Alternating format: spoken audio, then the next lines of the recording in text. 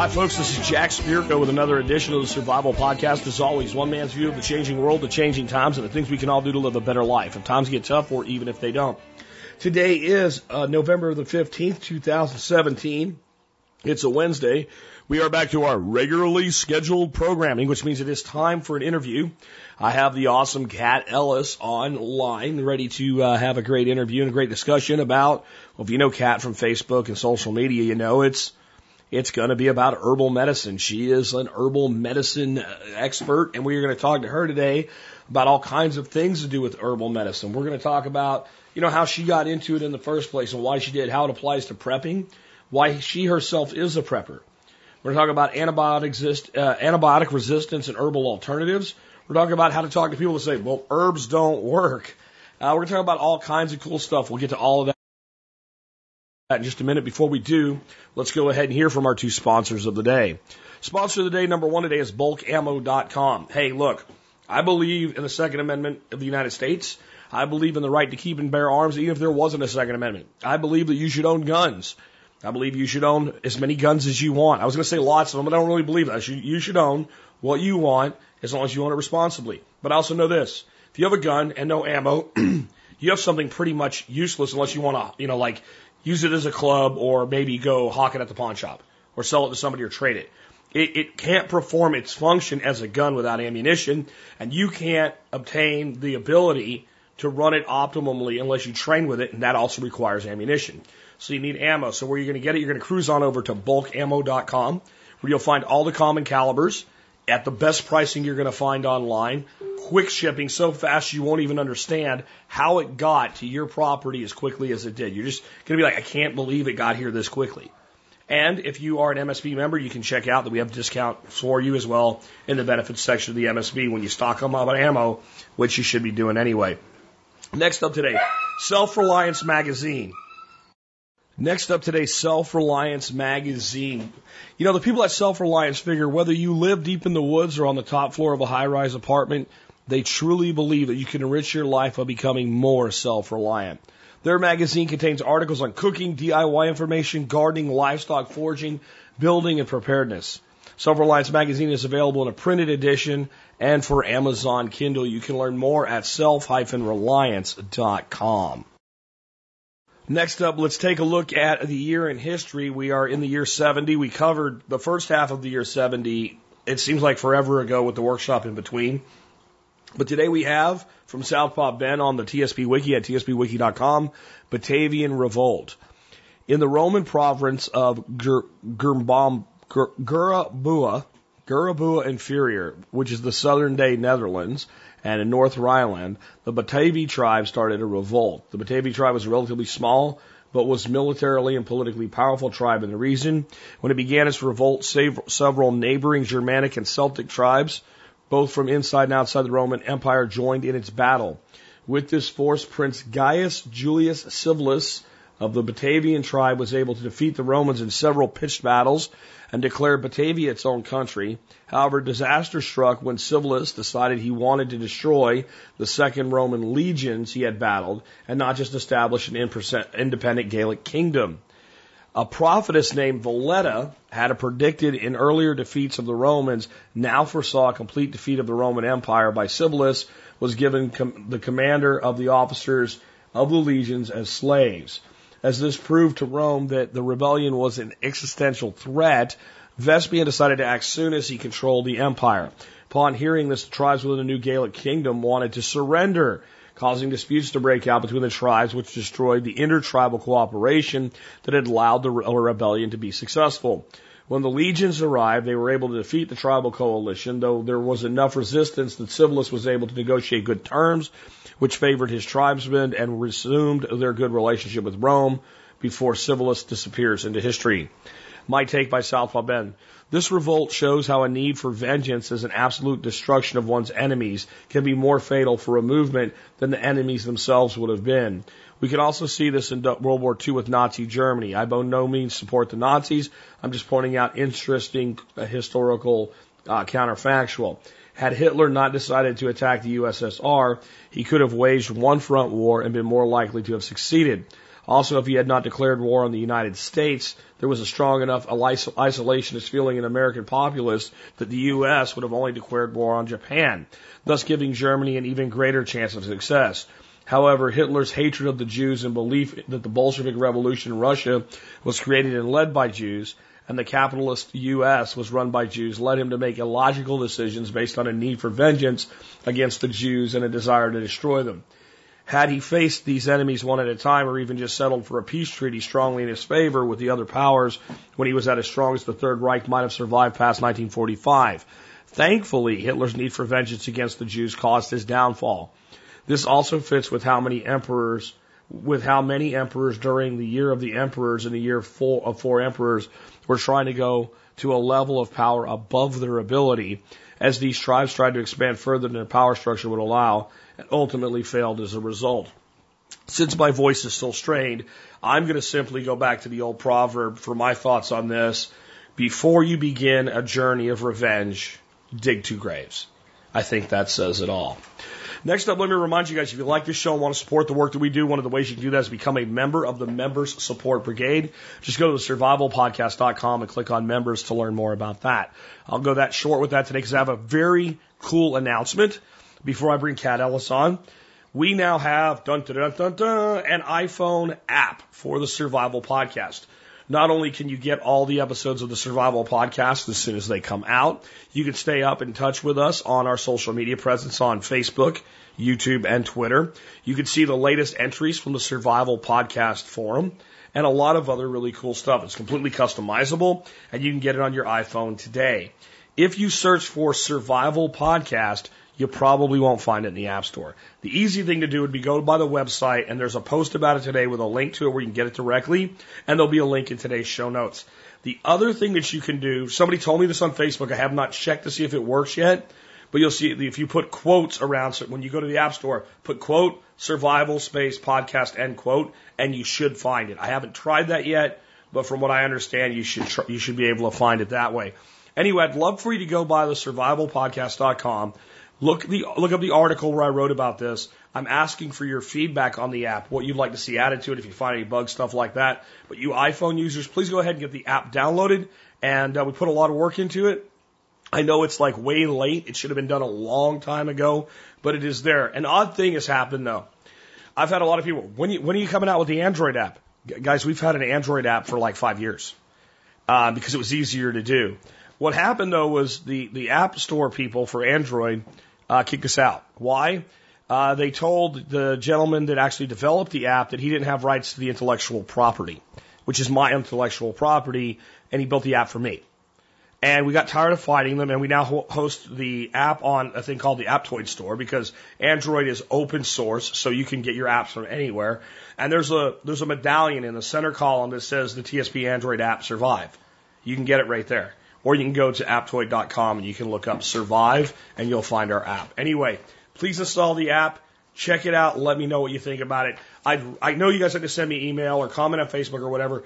When I'm doing something like this, I like to consolidate things. If you could just go by the blog for this one and give me your feedback on the app in those comments so they're all consolidated, that'll also let Blake Akers, who built the app, see your feedback as well, because he's the one that's actually going to do anything that we're going to do. And with that, I'd like to introduce our special guest today to talk about one of my favorite subjects, herbal medicine. And with that, hey, Kat, welcome to the Survival Podcast. Hi, Jack. Thank you so much for having me on. Kat, what I want to lead off with is the same thing I ask every guest. You know, before we get into your topic today, which is herbal medicine and self-reliance through it, can you tell people, like, how did you get to, like, just kind of where you are in life today? Like, take us back. You're spacing out in study hall in high school or whatever, and you're trying to figure out what to do with your life. How do you end up to the point where you decide, like, I'm going to look at herbal medicine? Wow, it's been a crazy road to get to this point. I actually went to school to be a viola performance major at Peabody Conservatory in Baltimore. And it was, that got derailed. I had an injury to my shoulder and it was misdiagnosed. So I ended up walking away from that. And I found myself in massage therapy later on. And that's when they found that I actually had a rotator cuff injury that was referring pain to my elbow. So it only was engaged when I lifted my arm to play the viola. So that was my bowing arm. And it hadn't been addressed that whole time. And when I was in massage school, I was there because, again, it was this long kind of winding road. After you spend, most of your life preparing for one career, because that's all I did. I played in orchestras all my life. And, I trying to figure out now what the heck do I do with the rest of my life. Went through a bunch of different jobs, hated everything, tried to go to school. My dad tried to, and he's well-meaning, tried to convince me to go to school for accounting. I tried it. It didn't work so well. No. You can't take a creative person and then drop them into that. And he meant well, and I get why, he was thinking that might be a good field, but that may be for him, but not for me. So I tried a bunch of different things. I've been a bartender. I've been, that was fun, but, ultimately I ended up in more, developing an interest in the healing arts, and I, went to massage school and midwifery school, and ultimately, herbal school, even though I'd already been working with herbs, just sort of in a crafty kind of way, like home craft, make something that smells nice kind of way. So. Cool. Well, here's an off the subject question. And women don't like questions about their age, so if you don't want to answer, you don't have to. But you just made me think of this when you were talking about it, because I have to, drop your summary into the podcast and edit it. And you wonder why this even matters. But are you under 40? No, I'm actually 43. 43. You're at the cutoff. You're at the cutoff. You don't double space after a period. I know. So you must be right at that cutoff where they started teaching it differently. So when I was editing your stuff, I'm like, damn, I got to put spaces in all these. I know it has nothing to do with the subject, but it's just. No, I know, that's fine. It's a weird thing that you can actually see generational conditioning based on how somebody types.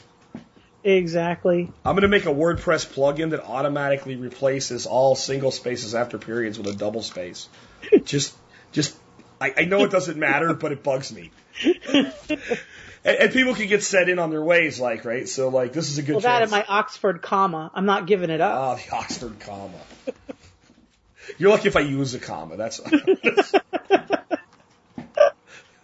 Anyway, this kind of I can see how your life led you to herbal remedies, but what really got you interested in what was it like as you kind of transitioned into that world? Well, a lot of that was just because I wasn't getting the answers that I needed to for my own health issues. And so that's sort of what propelled me into, the massage and midwifery and into herbalism. I have polycystic ovarian syndrome. And it was ignored for many, many, many years. I'd had symptoms for a very long time. And, I needed to solve my own stuff. But, I had been working with herbs more like I said, I made herbal sachets, potpourri, made my own perfumes, that kind of thing. But one day I got really, really ill with the respiratory virus from the 9th layer of hell or something like that. It was miserable. And it was the flu. It was going around, and I happened to be in between jobs, and I didn't have health insurance. So I called a friend of mine who owned an herbal shop I'm in Massachusetts. This was on the Cape. So I called her. I'm like, I don't know. What do I do? And we were on the phone, and she's like, listen, what do you have on hand? I'm like, I got nothing. She's like, do you have a grocery? I have nice smelling things. I don't have anything medicinal.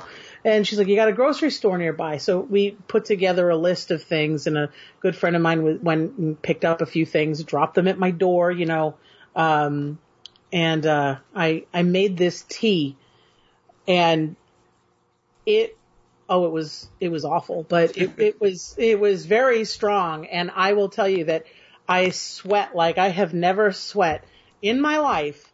But all of a sudden I started feeling better. Now I have to preface this by saying, I have to qualify this by saying I'd always been really susceptible to respiratory infections. And I was part of that generation where they just gave antibiotics out like candy. So, the sniffles have some antibiotics. Oh, so you have, you're congested, here's some antibiotics, and every year I seemed to get worse and worse. I'd get sick more and more often. Anyway, I would be sick, and I would be sick much longer than everybody else. And if I got sick at the beginning of the cold and flu season, I'd probably get it like again before the cold and flu season was over. It was just it was kind of a miserable situation. But for me to be able to fight off a respiratory infection without the assistance of getting antibiotics was mind-blowing to me. So I started to take this very determined interest. I kind of veered away from, let's see what kind of perfume blend I can put together with, herbs and essential oils and things like that, to more of the herbal medicine side of things. Because that gave me relief that no over-the-counter medication ever gave me. And I was over it. I mean, like legitimately over it, within a matter of days after that. Normally an infection like that, I would have had influenza, I would have been down for a couple of weeks, and I would have gotten bronchitis, a secondary bacterial infection after that. So count me out for a good 3.5, 4 weeks. I would be miserable. And I was over that within about 5 days. I mean, it was really, it was mind blowing, and it was just stuff from the grocery store. Granted, I had to make it a lot, and I had to make this thing over and over and over again. It was a little labor intensive. I have better methods now, but just with very simple skills, I was able to put this together. And like I said, I was sweating a lot, and it was it's not something I would serve to guests if I'd ever want them to come over again. But it worked. It was effective. I mean, there was garlic in there. There was a lot of garlic, and there was a lot of ginger, and it was very warming. We'll say that. But it sort of launched me onto this, sort of investigation of herbal medicine. And back then, there weren't a whole lot of. I mean, there were herbal books out there, but there weren't nearly what there is now, and there certainly wasn't the quality of the. My focus being herbal medicine. Not like, well, this is, the energetics of this plant or, some sort of woo or whatnot.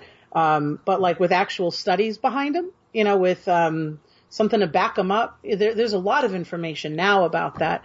But I kind of had to learn some by books. I would email people. I would talk to herbal shop owners, and there was a lot of trial and error that went on.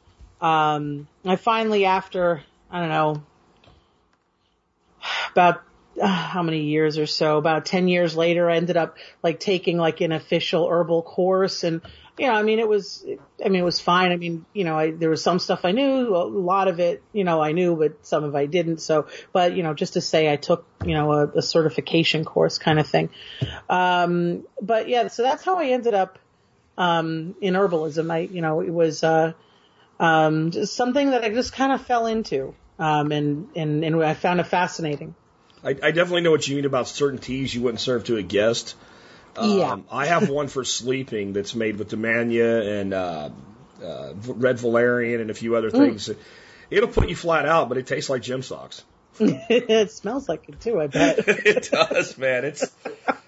But it works, right? And yes, a lot of the stuff, a lot of teas do taste good, but not all of them. You can only put in so much honey, and But so a lot of people that I know that are into herbal medicine, right? They got into herbal medicine because they became a prepper or a survivalist or a modern survivalist, and then went, hey, there's reasons to take care of your own health. You seem to have gone the other way around. So what got you into kind of the modern survival concept? Oh, yeah. So back in 2007, if we can rewind time a little bit, we got this letter home from my husband's work where it said something to the effect of, please try not to use your company truck unless it's absolutely necessary. We're spending $500,000 a month on fuel. And I read that and I'm like, I just got this feeling in the pit of my stomach. I'm like, that's not right. They've never cared about this before. What's going on here? And, if you think back to what was going on in 2007, fuel prices were, sky high. There's all sorts of stuff going on. So I started researching things, and that's when I found your show, and I've been listening since then. So, so it's my fault. It's your fault. No. No, but it was, in the beginning there, it was like peeling back the layers of, wait a minute, this doesn't seem right. And then, part of it was also because I was expecting my first child, and, you tend, I don't know, you try to, I don't know if the mind was sort of shifting here, is now I'm responsible for, a small life. And, I just had, like, there's something that I'm not comfortable with here with that letter. And so like I said, I started researching online, finding, lots of news articles about, the cost of oil, and then, it would spill over into other topics. You get online and you start off by Googling one thing, and then 3 hours later, you're on YouTube watching videos that, how did I get here?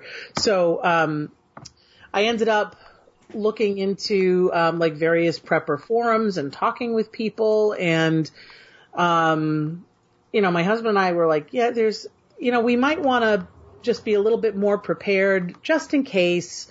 You never know. I mean, it makes sense, let's say we're in Massachusetts. If we have a huge snowstorm, we want to, it's not unheard of for power to go out. We want to have food on hand. It's just common sense. But then he ended up getting laid off. And so everything got ratcheted up a notch or 5. And, at first we were like, well, okay, it's supposed to be just a temporary layoff for the winter. They do this in his industry on occasion. It hasn't happened in a very long time, but okay, but you just don't feel comfortable. And so I'm like, we should probably put some things away, just in case, we ended up getting our tax return in, and like, okay, well, why don't we got a share at a local CSA farm. We got a storage freezer, put a cow in it, we just in case, paid off some bills with that money, just in case the layoff went on a little longer than it was supposed to, and it did. And it turned into a permanent layoff, which was, it was the worst. That was like, this was our SHTF moment, was, okay, it's permanent. He had just called and asked them on a Thursday, hey, do you know when we're coming back? And they're like, oh, we'll be bringing you all back real soon. And he used to work in a quarry, make big rocks and little rocks, And, that Monday they called and said, turn in your phone in your truck. And it was like, oh, okay. I don't know what we do now. So at that point, I was very happy that we'd put ourselves in, to a little bit of a good position here. When we got the tax return, we, put some money aside. We paid off some bills. We put some food in the house. But I'm like, there's gotta be a better way than being dependent on, we're completely dependent on, his primary income. It's not very easy to do where we're at, the way we're set up. We got to figure this out. It's panic time. So, what we did was, he had a hobby as a beekeeper. The farm that we, had a share in was letting us keep our bees there.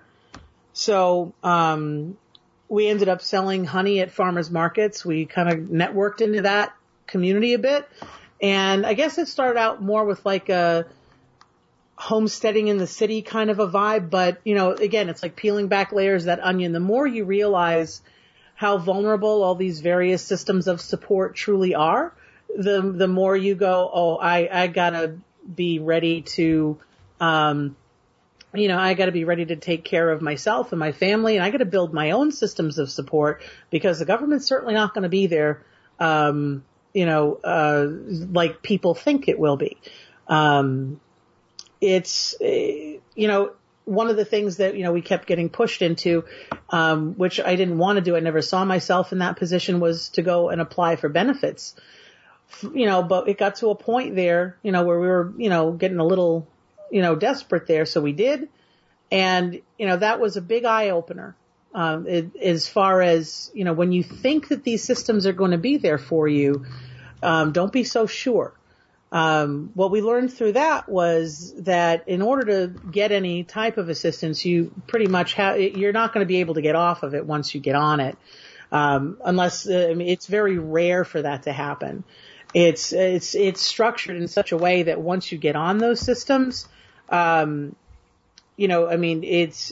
becomes very difficult to get out of it. It's like I think they don't people want might struggle with understanding that. So I guess the way I would describe it is like, so when you have nothing and you're busting your ass and you're trying to get ahead, you'll do anything to get a little bit more. So you'll take the staircase, right? So like when you go on these assistance programs, it's like they go, okay, here's your assistance, and they take the staircase away, and then there's like this giant gap. Yeah. And you have to jump that gap all in one go, because if you try to take the stairs, they go, oh, you're achieving something, we're going to take your benefits away immediately. Exactly. When you've only maybe done a little bit of part-time work or something that's not coming back. So they eliminate that staircase, and then they go, look at all the people that won't get off of welfare. Well, jerks, that's because you set it up. It's designed that way. Like, I know if you're an herbalist, you're a systems thinker. You can't be an herbalist and not be a systems thinker. So when you look at a system, you immediately see the point of the design. And it sounds like when you looked at that system, you went, well, I see the point, and I don't like it. Exactly. And so I'm like, we've got to figure out a way to do this without this assistance. And granted, we had we were luckier than some people in where we live. The house that we live in is owned by my family. So we knew we weren't going to be homeless. We knew that much, and we knew that we had, access to the backyard there, and I could do whatever I wanted to with it. So in addition to the food that we got from the CSA, we got a garden out there. And I made every use of every spare inch that I could with it. We were able to get a few more beehives going, and we did a few more. We got a few places where we could put our honey, and thankfully we had that. I mean, that's sort of like one of those things I was very lucky we started the year before, that replaced quite a bit. I mean, I had my massage practice that I reopened. I had temporarily closed it due to a complication while I was pregnant, and I reopened it afterwards. We made it, but we were like, we've got to do something a little bit more. So we bought some land in Maine. We've paid it off. We did it. It was we didn't involve the banks. It was an owner financed, piece of property. We got 33 acres up there. We built a cabin up there. Beautiful, gorgeous, place, about in Mid-Coast, Maine.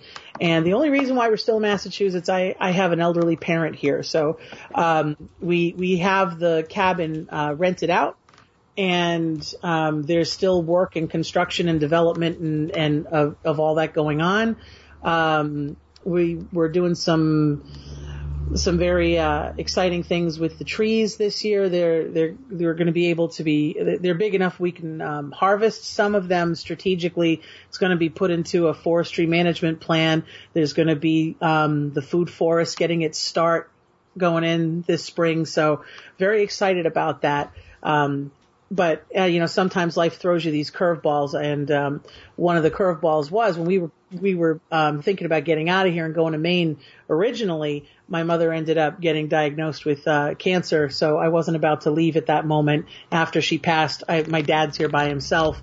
It was not what we planned at all. So we kind of have this homesteading thing going on where we are right now in Massachusetts, and then this other one up in Maine where a good friend of like mind is renting the place and keeping that going too. So there's progress going in both places, and if things go belly up, then, well, we're all out of here and going to Maine. So that's, that's what happened with that. It's good to have a plan. It really is. And I understand how an elderly parent can keep you grounded. In our case now, it's kids that keep us grounded, but grandkids more than kids, right? Yeah. It's good to have that plan. As part of their plan, though, it's clear that you think people should learn to grow and make their own herbal remedies. There's a lot of different schools of thought with herbs. One I hate is what I call replacement therapy, which is you have a headache, so instead you reach for this bottle of pills that's made out of herbs, right? That's Because like a headache is not a deficiency in aspirin or Exactly. or a deficiency in white willow bark, right? Exactly. Right. But then there is like the broader school of thought where you actually understand the fundamental things of the herbs. You're trying to correct the problem, the body, and you still go to a prep. And then the third school of thought is more of, at least for some things, you should be making your own. Why do you like kind of push people into that approach? Well, if you are, if you are thinking about prepping at all, or if you're looking at this at all, then you have to understand that, there are vulnerable systems, one of them being shipping and getting things to places. Like, for instance, let's put it this way. A lot of our herbs come from overseas. So when you buy herbs in bulk, a lot of them are coming from places like China, and they're coming from, outside of our borders.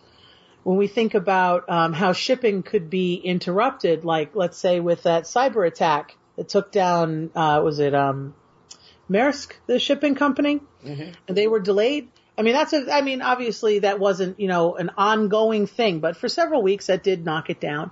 There are a number of things that could, stop shipping. For instance, if truck drivers went on a strike, that there would be an issue. Or if we had something that was larger in scale, obviously.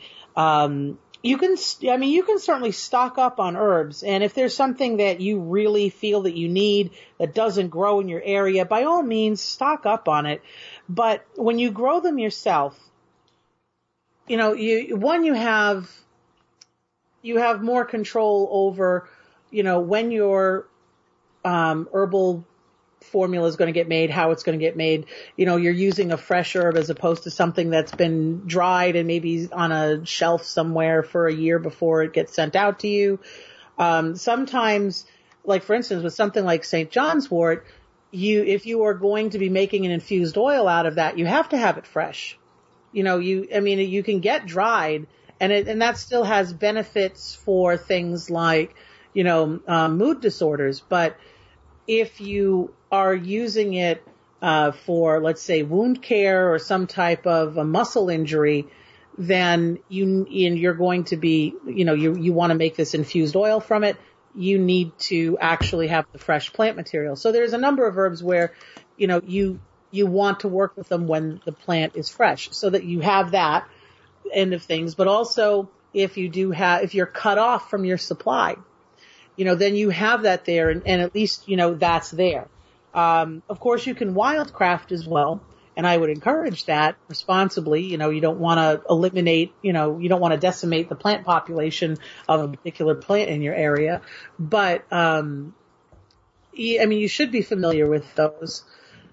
But it's just like anything else. It's a redundancy. You have it there. It's sustainable. You can collect the seeds, grow them from year to year, whatever you got to do. So it's something that, like, and it's not that I don't have them. Let's take like vet meds, you have antibiotics that you're saving, or whatever kind of, medications you might be storing for whatever reason. It's not that I don't have any of that. Of course I do. But when they're gone, they're gone. And, that's it. There wouldn't be a restock on that. I mean, if like the worst were to happen. And honestly, I'm not necessarily expecting the worst to happen, but I always plan for the worst and hope for the best, but that would be why. It's sustainable. You can grow them year after year. And then you can make sure that you have those plants that you want the most right nearby, and you can work with them when they are, the most potent, as opposed to, just only being able to access the dried plant material. I actually have a few additions. I think another one is going to be, if you are a prepper, you probably have a garden, and if you're not putting herbs in your garden, you're wrong, because they do so much for your garden. They really do. A pollinator, predator, just beauty, aroma, smell, culinary. So they're there. So if you're not figuring out how to harvest that particular function of them, you're wasting a function that's sitting there. And then the other one kind of involves a story, which is what hooked me and made me always open to this, because I was a very scientific guy, and there's a lot of scientific proof now, but in the 80s, the 90s, there really wasn't a lot of science that was at least easily accessible until the internet came along. Right. And that was a lot of years to lose. So, I'm big on hooking kids into things. So, for instance, I've got a lot of questions recently about this box I bought for my grandson. It's this little, looks like a pirate's treasure chest. And he keeps the silver in there. And they're like, well, what if the house catches on fire and it's all lost? I'm like, he gets a coin a year. He's the first insurance company of Papa Jack. Any coin he gets or the other kids get, I just have a matching one in case something happens for now. It's more important that we hook them. So they have their little box. It's their thing, So like when I was a kid, I remember my grandfather, I don't know what he did, but he had this on the inside of one of his fingers, it looked like somebody took a rasp and just scraped the skin off the inside of his finger. And he took me out in the garden. He got some plantain leaf and some comfrey. And he wasn't an herbalist. He was just, first generation immigrant from the Ukraine. Yeah. And he just laid a leaf of each on there and put a Band-Aid over it and showed me how to do that. And 2 days later, he shows it to me and it's completely healed. It's still pink, but there's no infection. There's no bleeding. And this was something that, if you put Neosporin on it and a bandage, it would have probably took a week to heal. Exactly. And I was like, my grandpa's a sorcerer. Right? I love it. Oh my God, my grandpa could do magic with he could heal wounds. And it was well, I wanted to know more about that. And I think that if we take the time to actually teach our kids how to do this stuff, it's empowering, but it also hooks them into it. So they're gonna keep it for the rest of their life. So when someone comes to them and goes, that doesn't work or whatever, I don't know, I've been using it for 25 years. I'm really not even interested in what you have to say now. I know. So that's a big deal. And then money. I love Western Botanicals. I think they're one of the best sources when I don't have time to make something or whatever. And from a comfrey ointment, it's easy to make, but if I need it, Dr. Christopher's is the best one I've found. But when it comes down to it, for a handful of comfrey that goes for free all over my property, wherever the ducks can't get to, some coconut oil and some beeswax, I can make all of that I want for almost nothing. It is. So to me, that compounds everything you said. Yeah. It's there's so many benefits, and for nothing else, it's one of those things that it's really empowering when you sit there and you grow your herbs and when you take something right out of your yard and you turn this into a remedy that helps take the sting out of a bee sting for your kid, or you're easing a cough.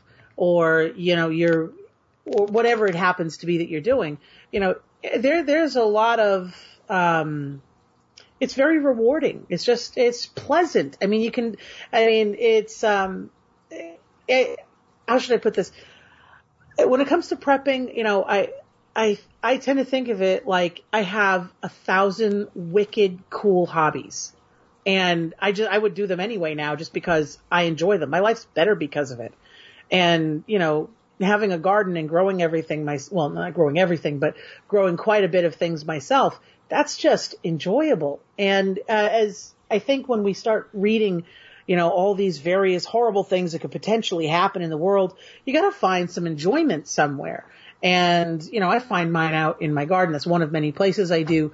But absolutely. Well, what if you need it now? You need it now, not in an hour, not 24 hours later after it ships. So what you're making me think of there when you're talking about a bee sting, I was up at Ben Falk's about 5 years ago, and I walked out of his studio, and one of those big-ass red wasps, I guess I got him on the wrong moment, right in the back of the calf, man. Stung the hell out of me. And I looked down where this wasp was, and there is my grandfather's plantain that I learned about, 40 years ago, and right next to it's calendula. Oh, perfect. So I'm like, okay, so I just grabbed the leaf and the thing, macerated up, and it was low enough that I put it on the wound and then just pulled my sock up over it to hold it there. Because it was immediate, 15 minutes later, it's gone. Yeah. It doesn't work that way if it's not immediate. It's a weird thing. I don't think where you're at, you deal with the evil that is the fire ant.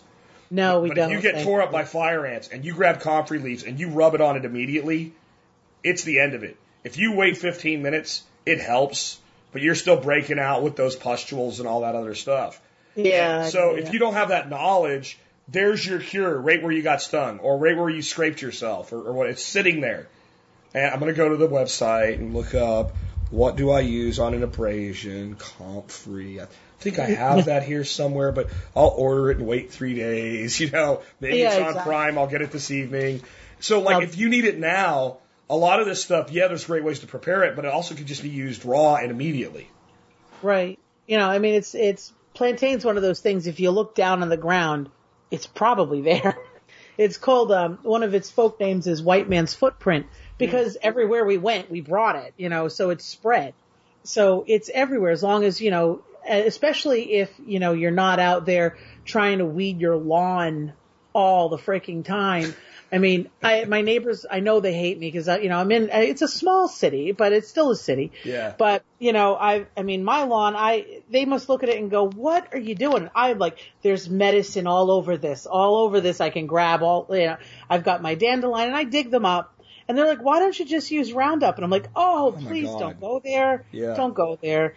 And, you know, but I'm looking at plantain, I'm looking at dandelion, I'm looking at clover, and looking at violets, and I'm like, I've got medicine all over the place here. And I didn't have to do anything for it. So these are all volunteers, but, you know, it's right there. It's easy. I don't have to do anything for it. So what do you say to skeptics that are like, I read online that herbs don't work. Dr. Oz, who plays a doctor on TV, told me they don't work, or what have you.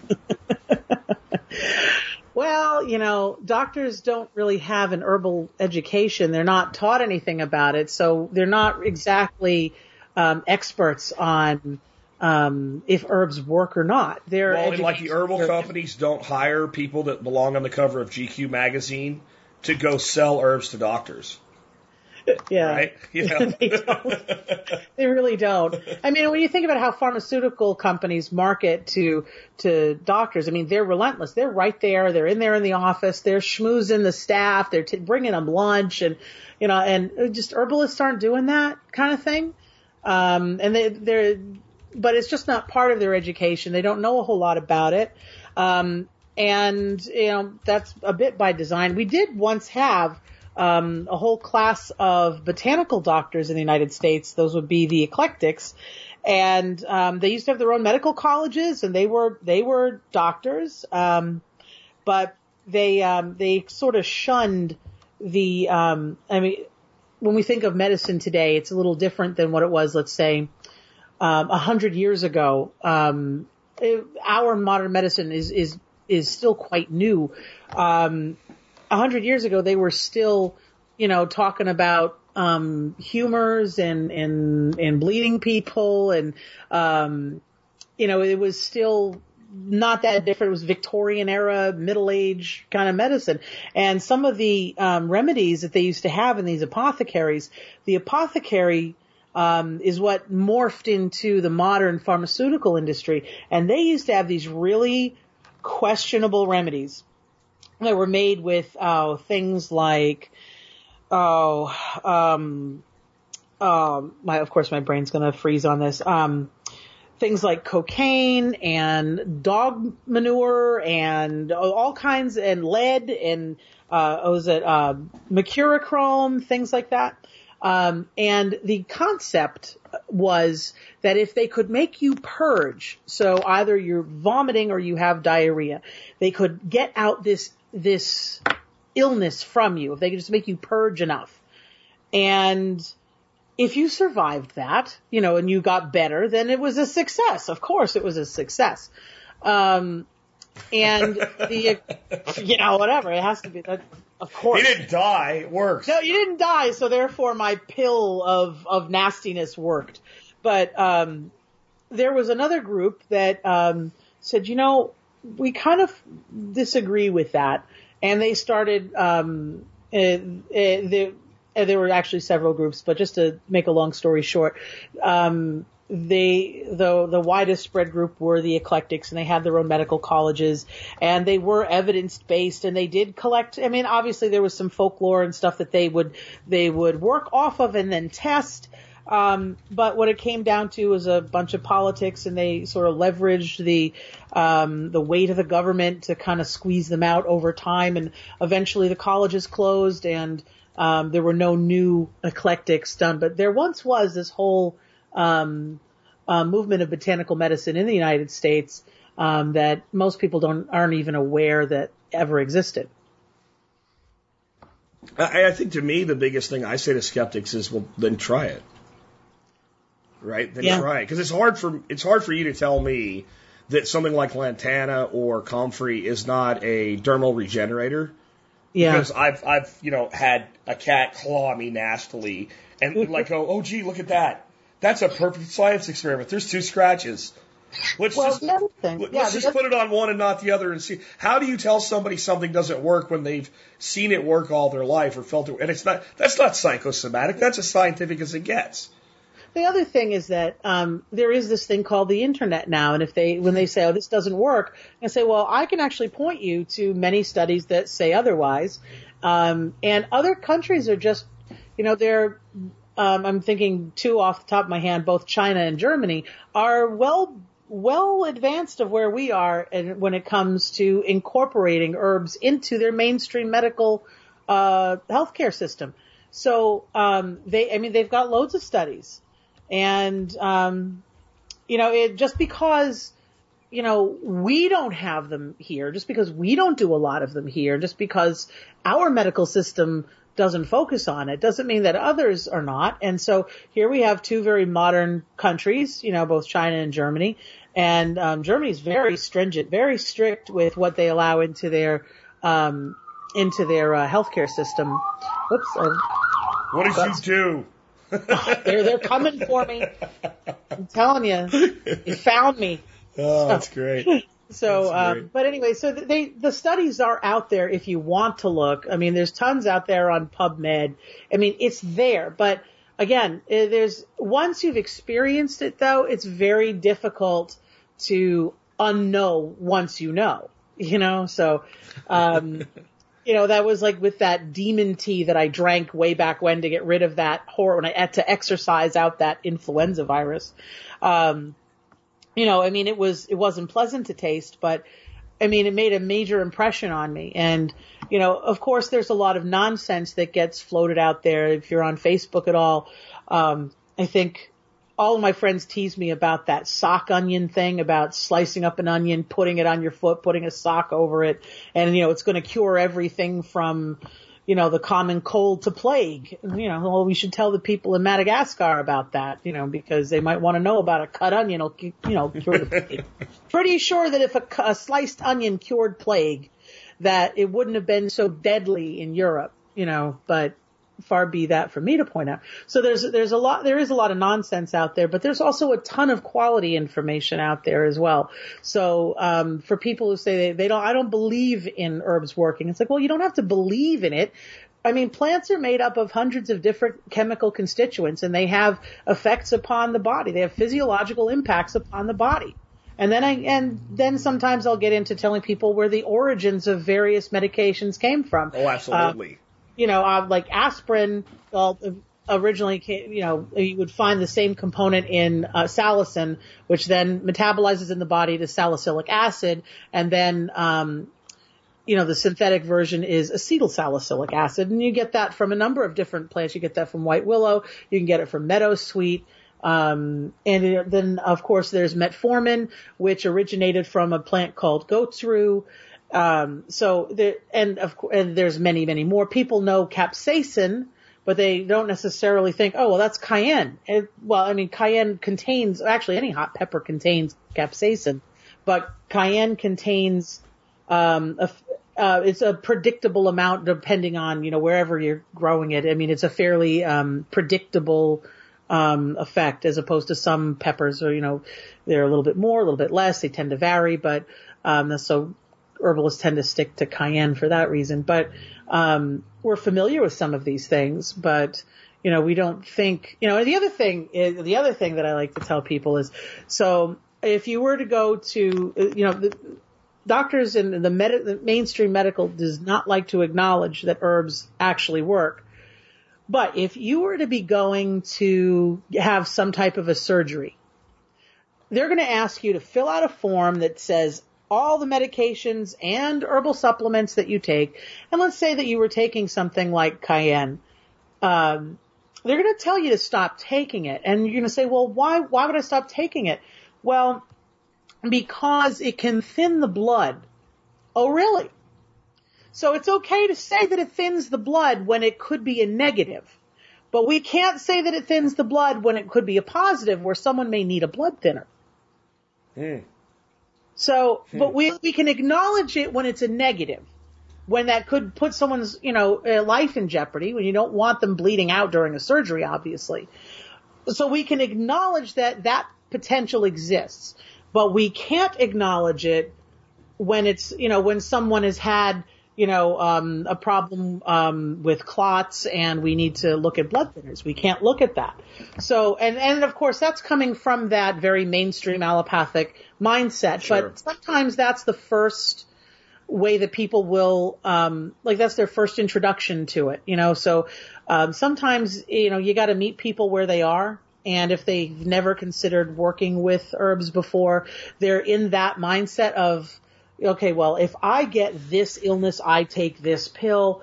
And, you kind of have to lead them along to say, well, that's a symptom. It's not the problem. Like when people say, oh, disease, it's all related to inflammation. Inflammation is the cause of so many diseases. Really? What's causing the inflammation?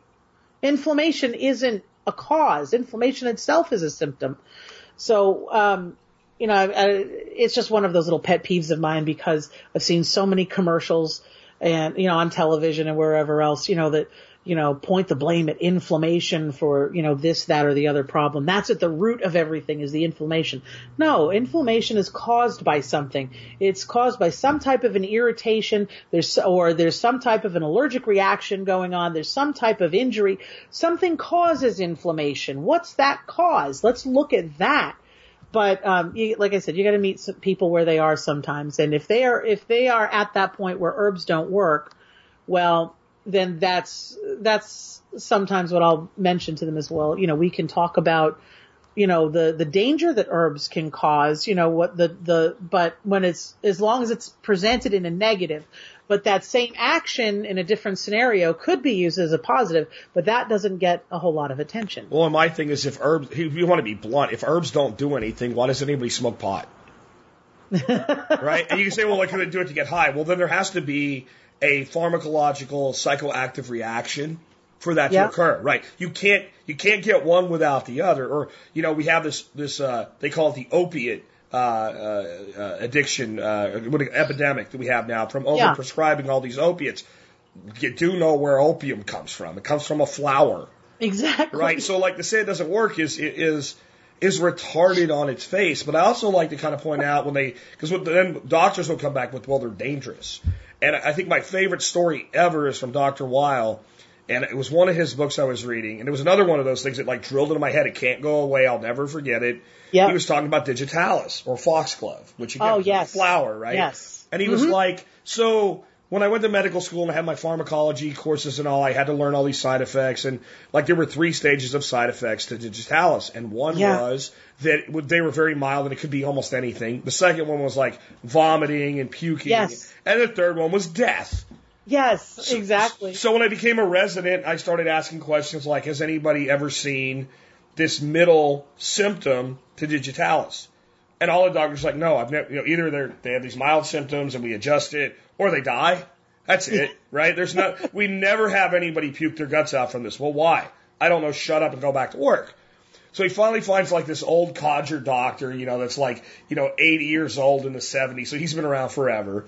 And he's like, oh, I can tell you why. Back in the day when we used whole herbs, we kept increasing the dose until we got a therapeutic response. If the patient started to puke, we stopped giving it, we backed it down. So we could do the maximum therapeutic response. And no one ever died because when they started puking, we stopped giving them more. Exactly. And because we refined it, we go straight from minor symptoms to dead.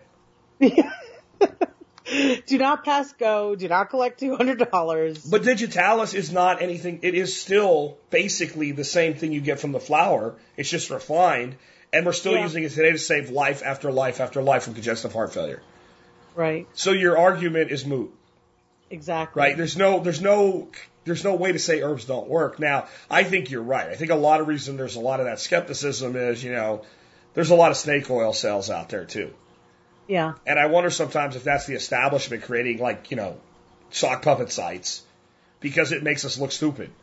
You know, the onion of you know, the holy onion of Antioch or something, you know. I also think that we could use a whole lot more actual science in our schools. That would be fun because I think that people would be a whole lot less gullible about a number of things. You know, I mean, you can't just like slap an onion onto your foot and think it's going to somehow act like, I don't know, like some sort of external liver that's filtering out all the toxins from your body. It just doesn't work like that, you know. So there's some of that that I'd like to see there, but I also think there is just sort of a general sense among people that, you know, they've had so many bad experiences with, you know, the mainstream medical field.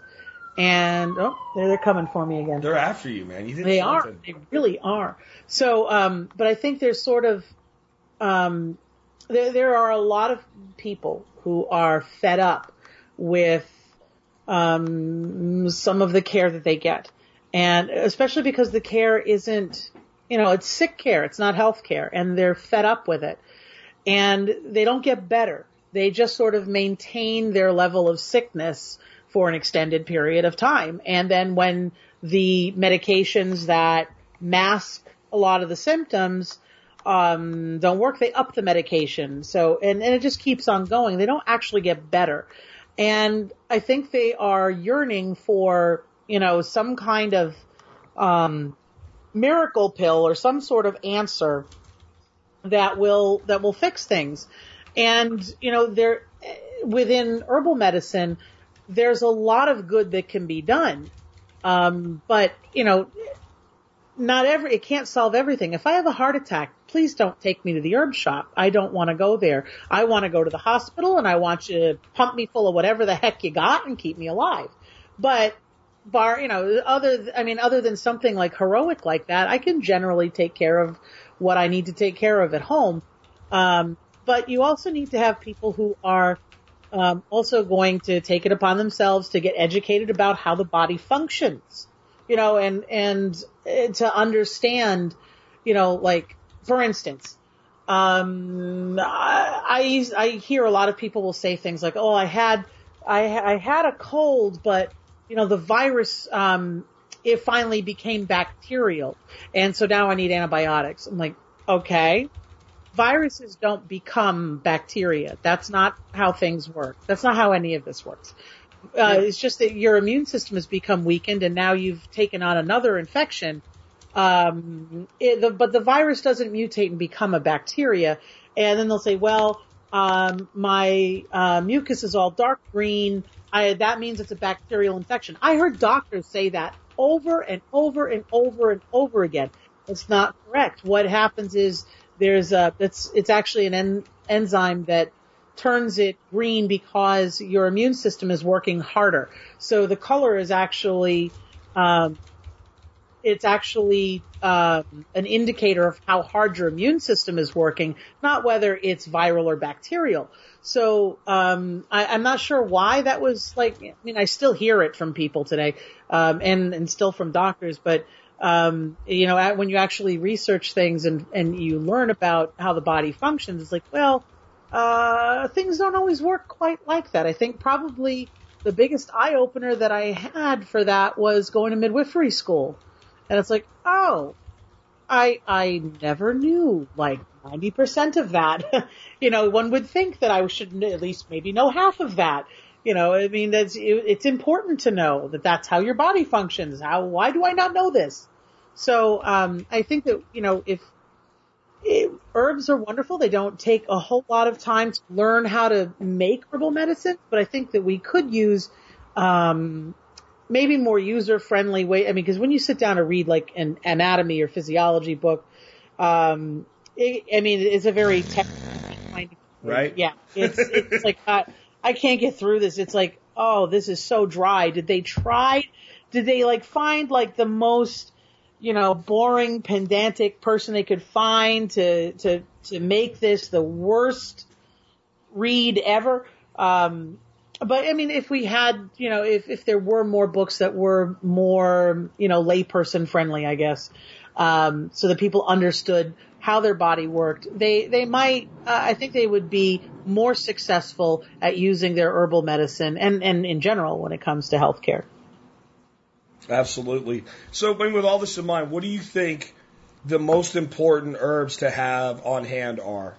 Oh, all of them. No, all of them. Well, I mean, if you have a particular issue, then if there's something that you know that you need to deal with, for instance, let's say type 2 diabetic. There was a study done. It was done over 3 months. So obviously this isn't, it's not the kind of, it's, some people are going to say, well, that wasn't done long enough and so on, but it was done over 3 months and it used, it was about 50 or so people in it, but they had a control group versus people taking, I believe the herb was, Philodendron amaranth that they used, but the chemical that they were looking for in it was berberine. And that's found in a number of things. Like you were saying earlier about, golden seal, it's in golden seal, which is a fabulous antibiotic when it's applied to infected tissue. So you were spraying it on your throat, it's going right to the infected tissue if you have a sore throat. That's what a throat spray, is perfect for that.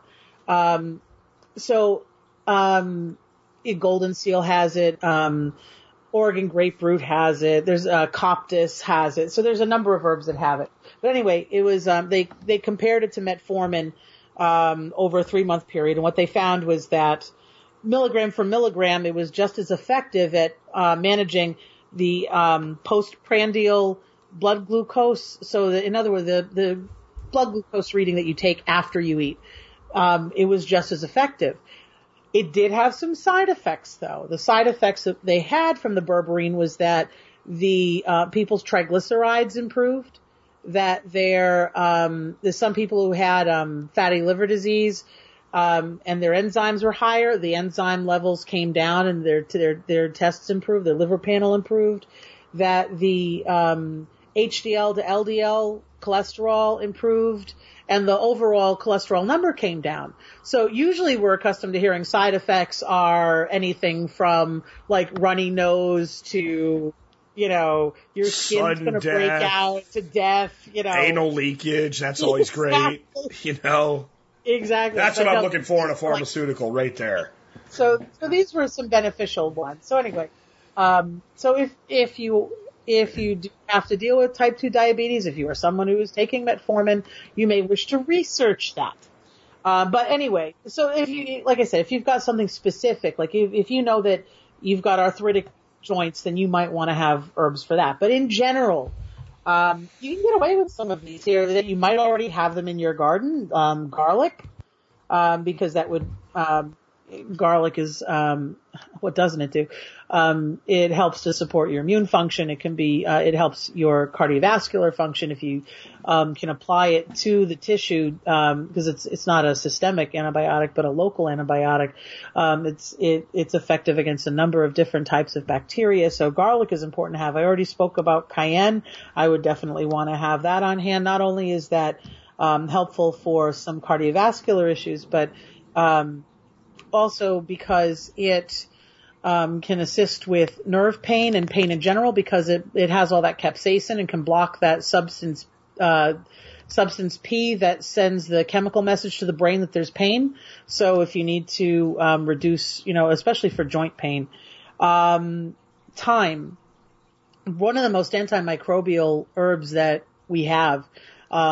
I think I did an article once on my site that it was like thyme is your respiratory system's best friend. I'm terrible at headlines. I'm writing up the titles for articles. But it's some long thing like that. But the gist of it is that, for your respiratory system, if you've got an infection, it's wonderful to do a steam thyme and just breathe all that right in. It goes directly into your respiratory system. And like I said, herbs generally work better when you can get them to come in contact with the tissue that needs assistance, generally speaking. So that's one way of doing that with thyme. Oh gosh, comfrey you mentioned. I mean, if it's an incredible cell proliferator, wonderful for wound care. Just don't put it on any kind of a deep wound because you don't want that to heal over up top and have not have it healed from. You want the wound to heal from the inside out, not the outside in, and it's just that effective that it could do that. Instead, I prefer something like St. John's wort for those deep wounds, and I'll infuse it in honey, and then you can pack an opened wound with that. Nettle. You have to have nettle. That's just good for so many things. It's helpful for your kidneys and for your liver, and if it's a source of natural antihistamine. So if you have allergies, this is something you want to pay attention to. Excellent for joint pain and arthritis, and it's actually a complete protein. It has a protein profile similar to eggs. You would have to consume a ridiculous amount of nettle, but I mean, if you are looking for a protein source and you have nettle, you can add that to your diet. You can use it like, you have to cook it because you don't want to have raw nettle because it's stinging nettle. It's got those little hairs on it, which will sting you. But some people use that, for, arthritis relief because it's very similar to a bee sting. If you've ever looked into apitherapy at all, and people will go and get an intentional bee sting. You can do the same thing with nettle. Then let me see. You gotta have some source of berberine. So I had mentioned that just a little bit ago. So we have it's the amarcork tree. It's an invasive in our area, and it's sort of taken over where golden seal used to be. But it's got loads of berberine in it. Coptis is another one. Can you go back to that tree? You had a little fade in it out there, Kat. Oh, yeah, it's a amarcork tree or Philodendron amaranth. It's all over the East Coast. So if you're on the East Coast, you can probably find that. Let me see. There's Algarita, I think, is probably out in your area that has that. So everywhere you are, basically in the U.S., there's some plant that's got berberine in it. Chaparral out in the Southwest, and it's wonderful for so many things. Everything from metabolism to wound care. It's important stuff. Valerian, everything from helping you get some decent rest to being a muscle relaxant. It helps to soothe those spasming muscles. Although if you do have a really bad muscle spasm, there is lobelia, and I know that some people get weirded out about lobelia. There's all kinds of warnings about that. That you don't want to take too much. It should be just a low dose herb, and I haven't found that to be true. I have lobelia for it's like the premier antispasmodic. So it's so effective that it will take you out of lockjaw if you have that. So not necessarily tetanus, but if your jaw is locked, if you have lockjaw, there are other ways you can get lockjaw. But it has been used for that.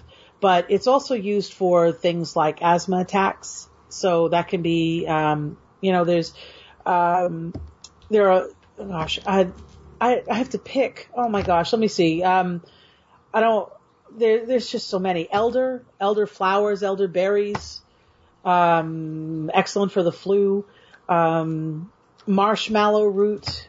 Oh my gosh. So that's excellent for the skin. Solomon seal for your, joint pain and pain in general. Mullein. That's something if you've got respiratory issues you've got to have, and you need to collect, and this is really, you probably can find it growing around you, but if you don't, then you might want to grow it. But if you're going to be using the leaves for the respiratory system, you want to get them in the first year. The second year it sends up this stalk and it's got these little yellow flowers all over it, and you can make a fabulous, infused oil from those flowers for earaches for kids, because your kid's going to get an ear infection on a Friday night at like midnight when nothing's open except the ER. So if you have that, you can at least maybe, wait it out until maybe at least the next day. I would also want to, echinacea with berberine is a fabulous combination for wound care. and infection that you can, get it on, like anywhere, like on your skin. Let me see. Juniper. That's a really good antibiotic herb for, it's not a systemic, so things you could do with that, you could use this, in, let's say, an herbal steam if you had some type of a respiratory infection. But if you ingest it, so it's not systemic, it's going to stay within the intestine. So what would that be useful for? Any kind of intestinal infection, and also things like urinary tract infections. What happens, when women get stressed out, and if we are in some type of a calamity or whatnot, urinary tract infections are an extremely common infection to get. So having some of that on hand would be very helpful. Dandelion, you might want to put that with the juniper to help, keep things flowing. It's also excellent for the liver. And then again, the liver, if we're going to talk about that, you have to have milk thistle also. Milk thistle is that's another one of those herbs where people say herbs don't work. Really? There's a chemical in milk thistle that they use, in mainstream medicine. So, yarrow is another one if you want to get, control over bleeding. Oh, there's so many of them. Poppies, we were talking about that before. We can grow California poppies, and you can use the seeds, and you can make an infused oil from that. You can make tinctures from that. It's like a kissing cousin to the opium poppy, but it's not the opium poppy. It's not going to have that level of effect, but it's quite effective. Oh my gosh, wood beatney is another one that you could use for various types of injuries and pain. There's so many herbs that you could use for women's health, or, herbs that are safe for pregnant women, herbs that are safe for children. There's just so much within this world. And, I've been asked a lot about, like, give me like the top 10 herbs that we all need. I'm like, really? 10? 10? Like, well, I don't know.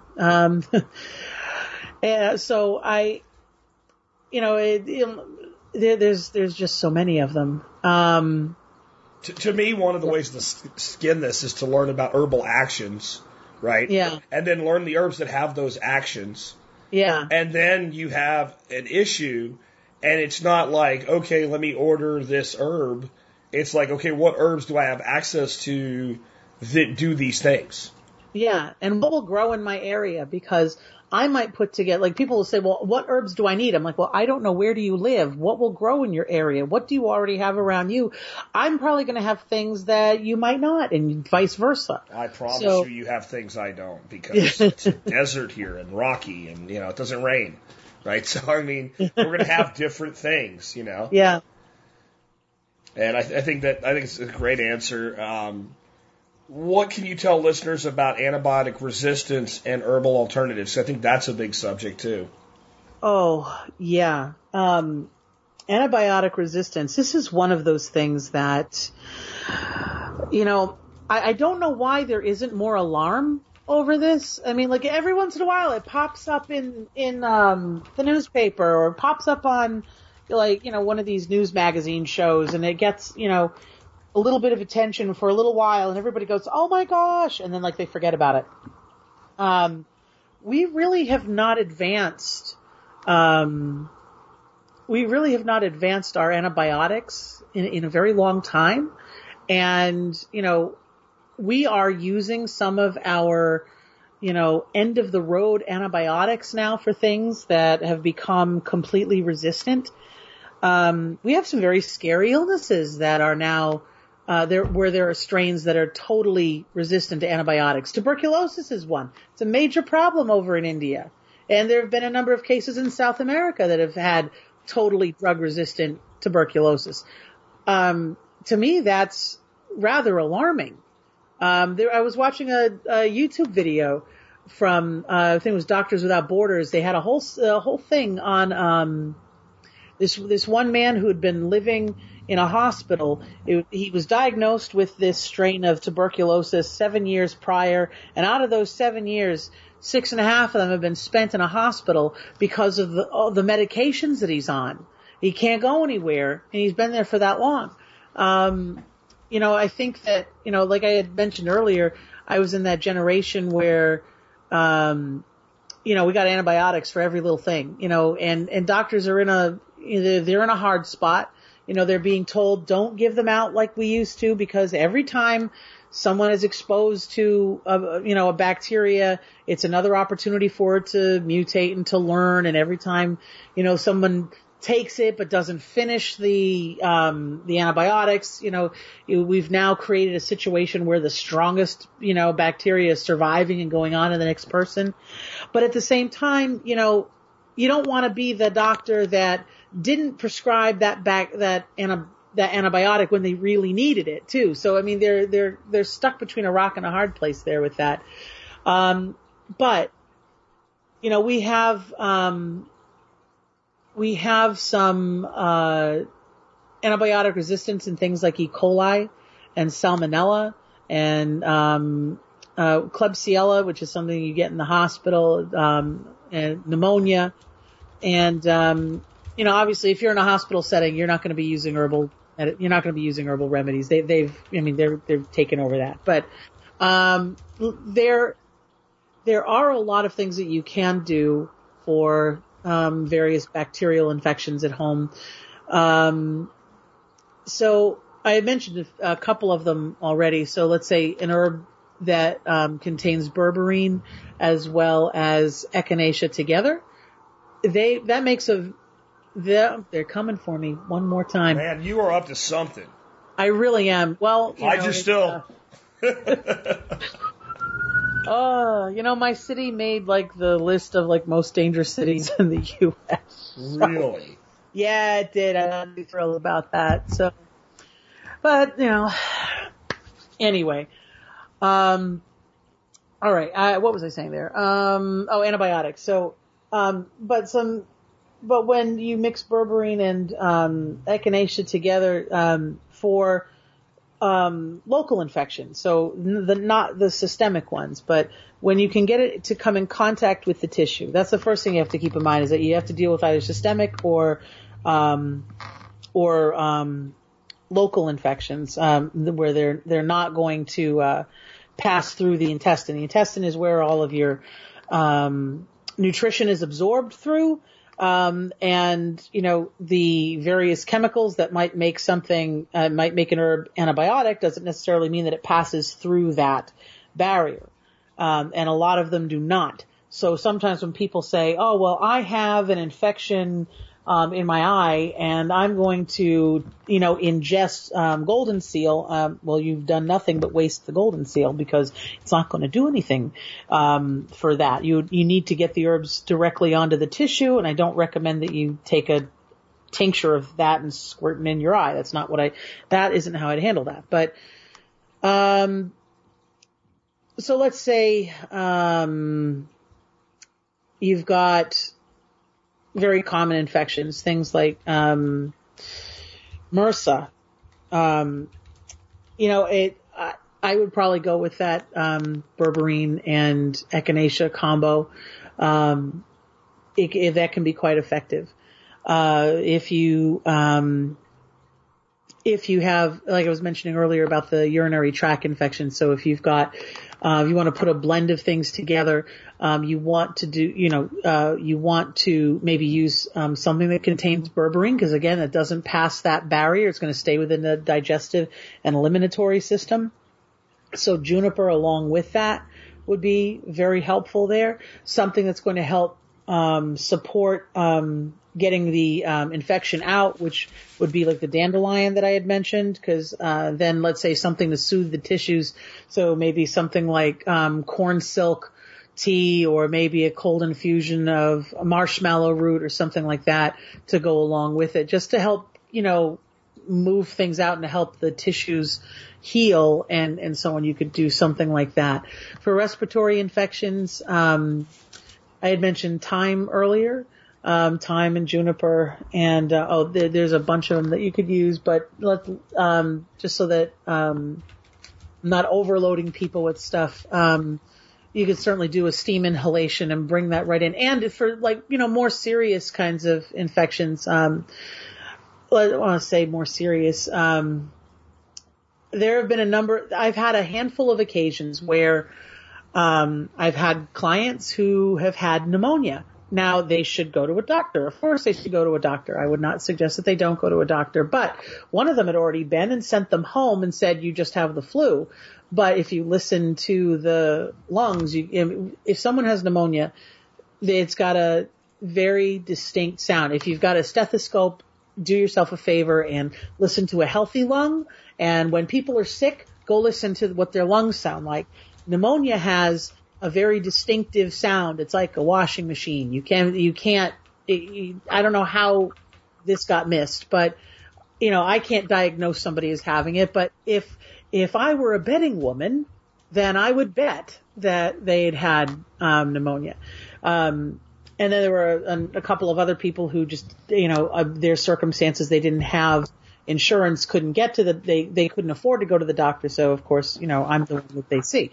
So, in that case, you could use, let's say, essential oils through a diffuser, in which, you get an ionizing diffuser. It's like a nebulizer treatment, and you have this mist, and it changes the oil, through the device to be able to travel on the small water droplets as opposed to the large water droplets. But anyway, it gets into the respiratory system. And that's exactly where the tissues need that help. I wouldn't necessarily use thyme essential oil with a child, but with an adult, that's something that I'd be perfectly comfortable doing. So let me think. What other infections can we look at? I think MRSA and some of those are probably the biggest concerns that we have. Let me see. What else? Well, about infections. Kind of moving forward, I wanted to ask you about your books. You've got 2 books, Prepper's Natural Medicine and Prepping for the Pandemic. Can you tell us a little bit about those? Sure. Prepper's Natural Medicine is the book that I wish that I had had when I first started studying herbal medicine, because I had to piece everything together. Okay, well, how do I learn this skill? What does this word even mean? An electuary? I have no idea what that is. So, a tincture, what are these numbers? I don't understand. How are they measuring this? I had lots of questions, and it took me a long time to piece together what on earth these all meant.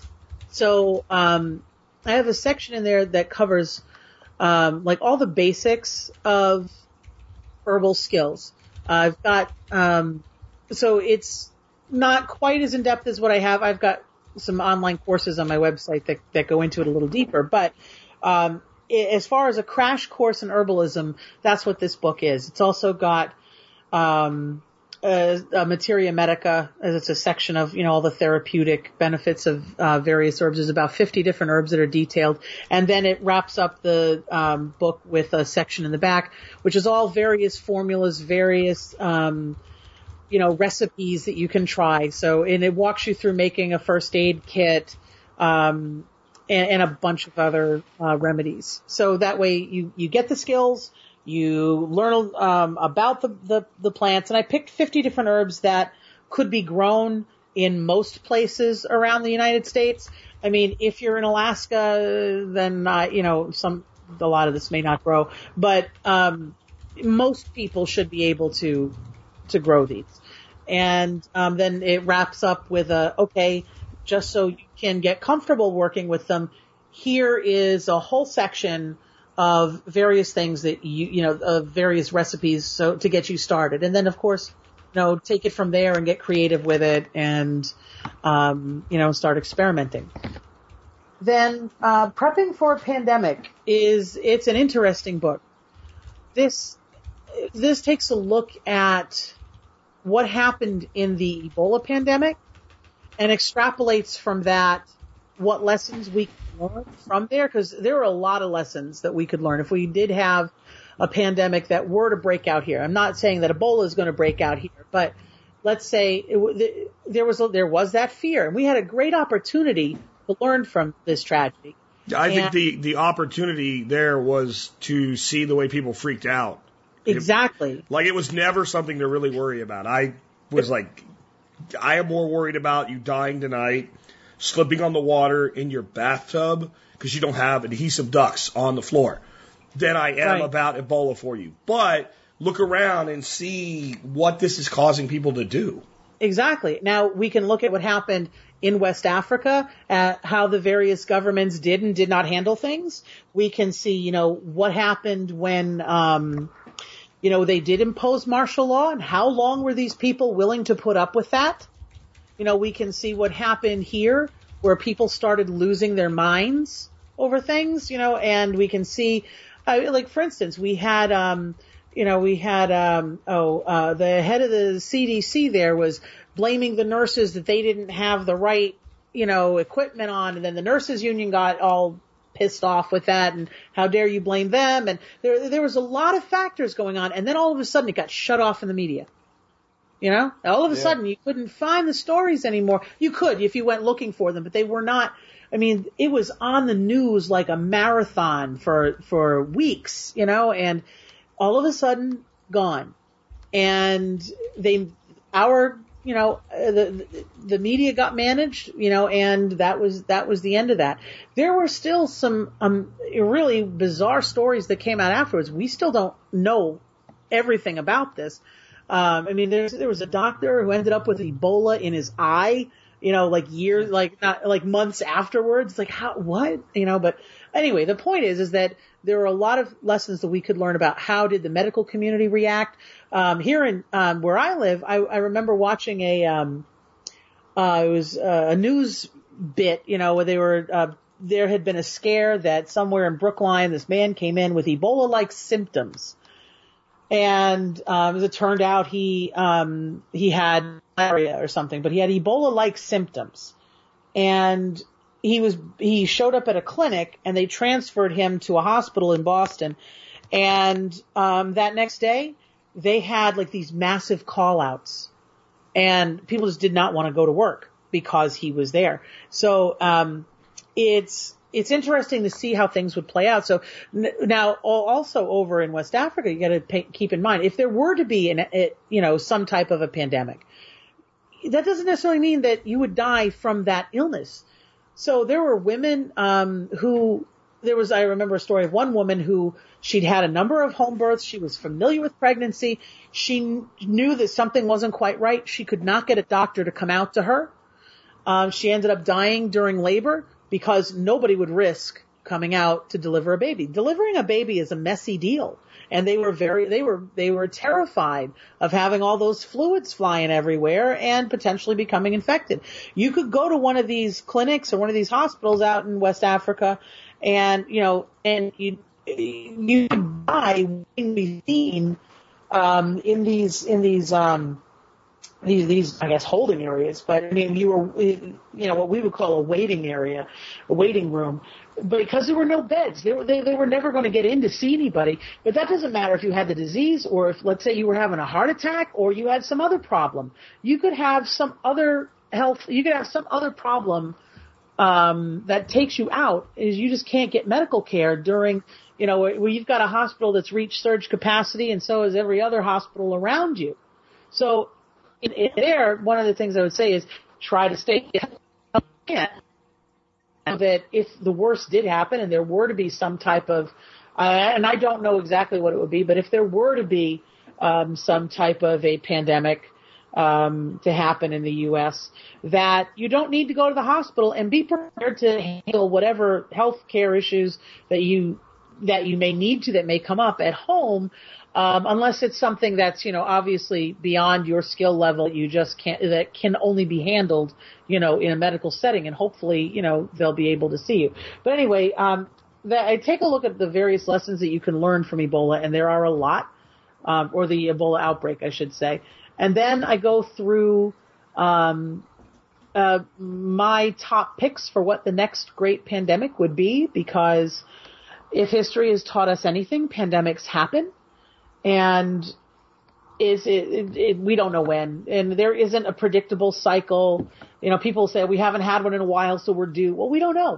There's no, there is no schedule. These things don't happen on demand. There isn't like they're 3 years overdue. That's going to be, any year now. These things, they happen when they happen. But they do happen, and they'll happen again, and we won't know what we don't know what it's going to be, but I've got a few really good guesses here, educated guesses on what those would be, and I break those down into, what is the standard treatment for those things, and what herbal treatments are there if they exist. I mean, plague is one of them that I have in the book, and I'm sorry, I don't have any miracle cure for the plague. I wish I did. I don't. And if I have to hear one more, but thieves' oil will cure that. No, it won't. I'm telling you, it won't. And, anyway, I mean, I wish I could say that, but I can't. Anyway, then, I cover other things in the book also, like illnesses that tend to break out. It doesn't matter what the cause of the calamity or disaster might be. Disease will follow a disaster. So you could have a pandemic and then things kind of fall apart. Hygiene falls apart, and then there's going to be other illnesses that follow. Or it could be, so you could have like this secondary sort of, epidemics popping up, various places due to lack of hygiene and such. I cover that, but I also cover how to do a self-imposed reverse quarantine and what the reality of that would look like, and, how, it asks a lot of questions about, how would you handle, things like if you're in a city versus out in the country, things like that, because the name of the game when it comes to illness and a pandemic that's that's transmittable from person to person, then, isolation is the name of the game there. Awesome. So you also do herbal courses. What do you offer online, and what are some of the things that students learn in those courses? Okay, so I have some classes that will help you work towards getting an herbal certification. The first one would be the Herbal Skills Intensive. It is an 8-week herbal boot camp where you learn all kinds of herbal skills, the therapeutic properties of over 30 different herbs. And, if you need more time than 8 weeks, then that's fine. I mean, I'm not, it's herbs, I don't want anyone freaking out that, oh my gosh, I didn't get my homework in, but there is homework. It's a challenging course, and it's something I'm very proud of. There are some other courses that are part of the program as well. But people would start there. I also have another course coming up that I'm teaching in tandem with my friend Chuck Hudson, who is a former combat medic, EMT paramedic, and he has a wound care course all based on his experiences in the Army as an Army medic. So that's also going to be a fabulous course. And I have a burn care course up there that the information in there is all still valid. It needs a little facelift. So I reduced the cost on that, the newer version of it. It's all going to be the same information, but it'll look nicer, look prettier, shiny and all that. It'll be a little bit higher, but, burn care is another really good course that's on there as well. All right, so with those courses we were talking, and you said you have a discount code for our listeners to be able to use on some of your courses? Yes, there will be a discount code. They can get $25 off of a class. Okay, great. And we'll make sure we have that discount code in the show notes for people. And again, Kat, thank you for being with us, and feel free to fill out the guest form. Come on back anytime you want to share more with us. Thank you so much. Okay, guys, so I chatted with Kat after we had the interview and got the discount code. It's not real complicated, and this is for everybody, not just MSB members. Anybody out there can use this discount code. It is SPIRCO, which is my name, all capital letters.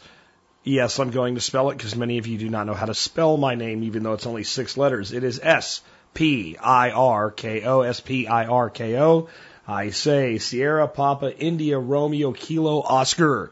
All capital letters will get you 25% off any of Kat Ellis's herbal courses. All right, with that wrapped up, I want to remind you guys one of the ways that you can help support the survivalpodcast.com is to do your shopping at tspaz.com. That's TSPAZ.com. Go to tspaz.com to do all your online shopping. And what you'll find there is a link where you can get on over to Amazon and see everything they have. And once you do that, you help support our work, and a list of all of our reviews. And our review of the day is a product that I reviewed about a year ago, and it's just time for it again.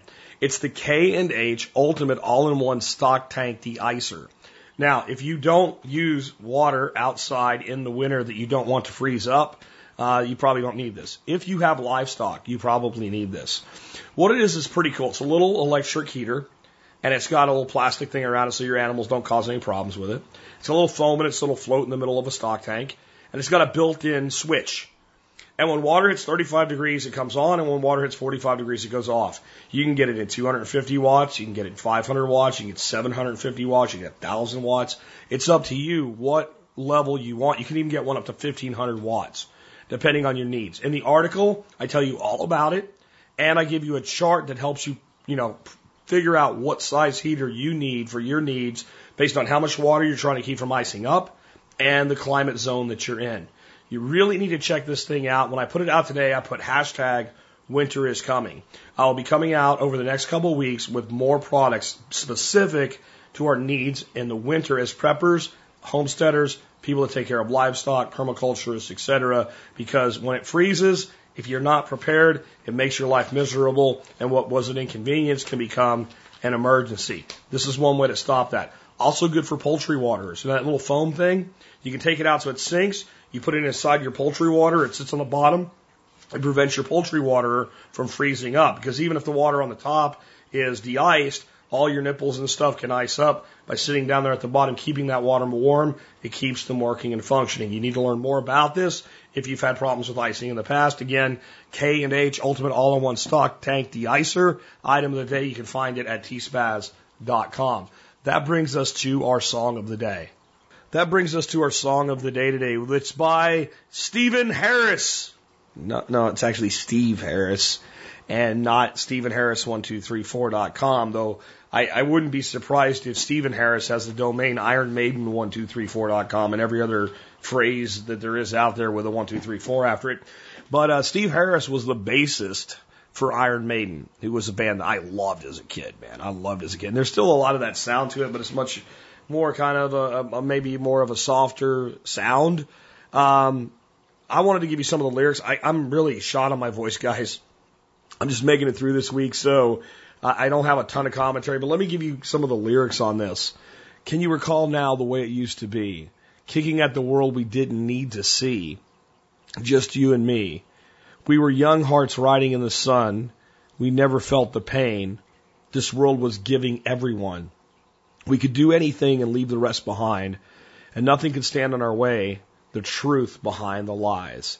In the eyes of the young, I want to go back to my days, back to my yesterdays, when all my dreams were so real to the eyes of the young. And through young eyes, I was born to be a king. I didn't know just how, but I'd bring this world to its knees. And those days are gone. The truth is on the streets. In the killing fields of life, that wasn't like this in my dreams. And as my father's words slowly fade away, well, those days are gone forever, only in dreams at night, in the eyes of the young.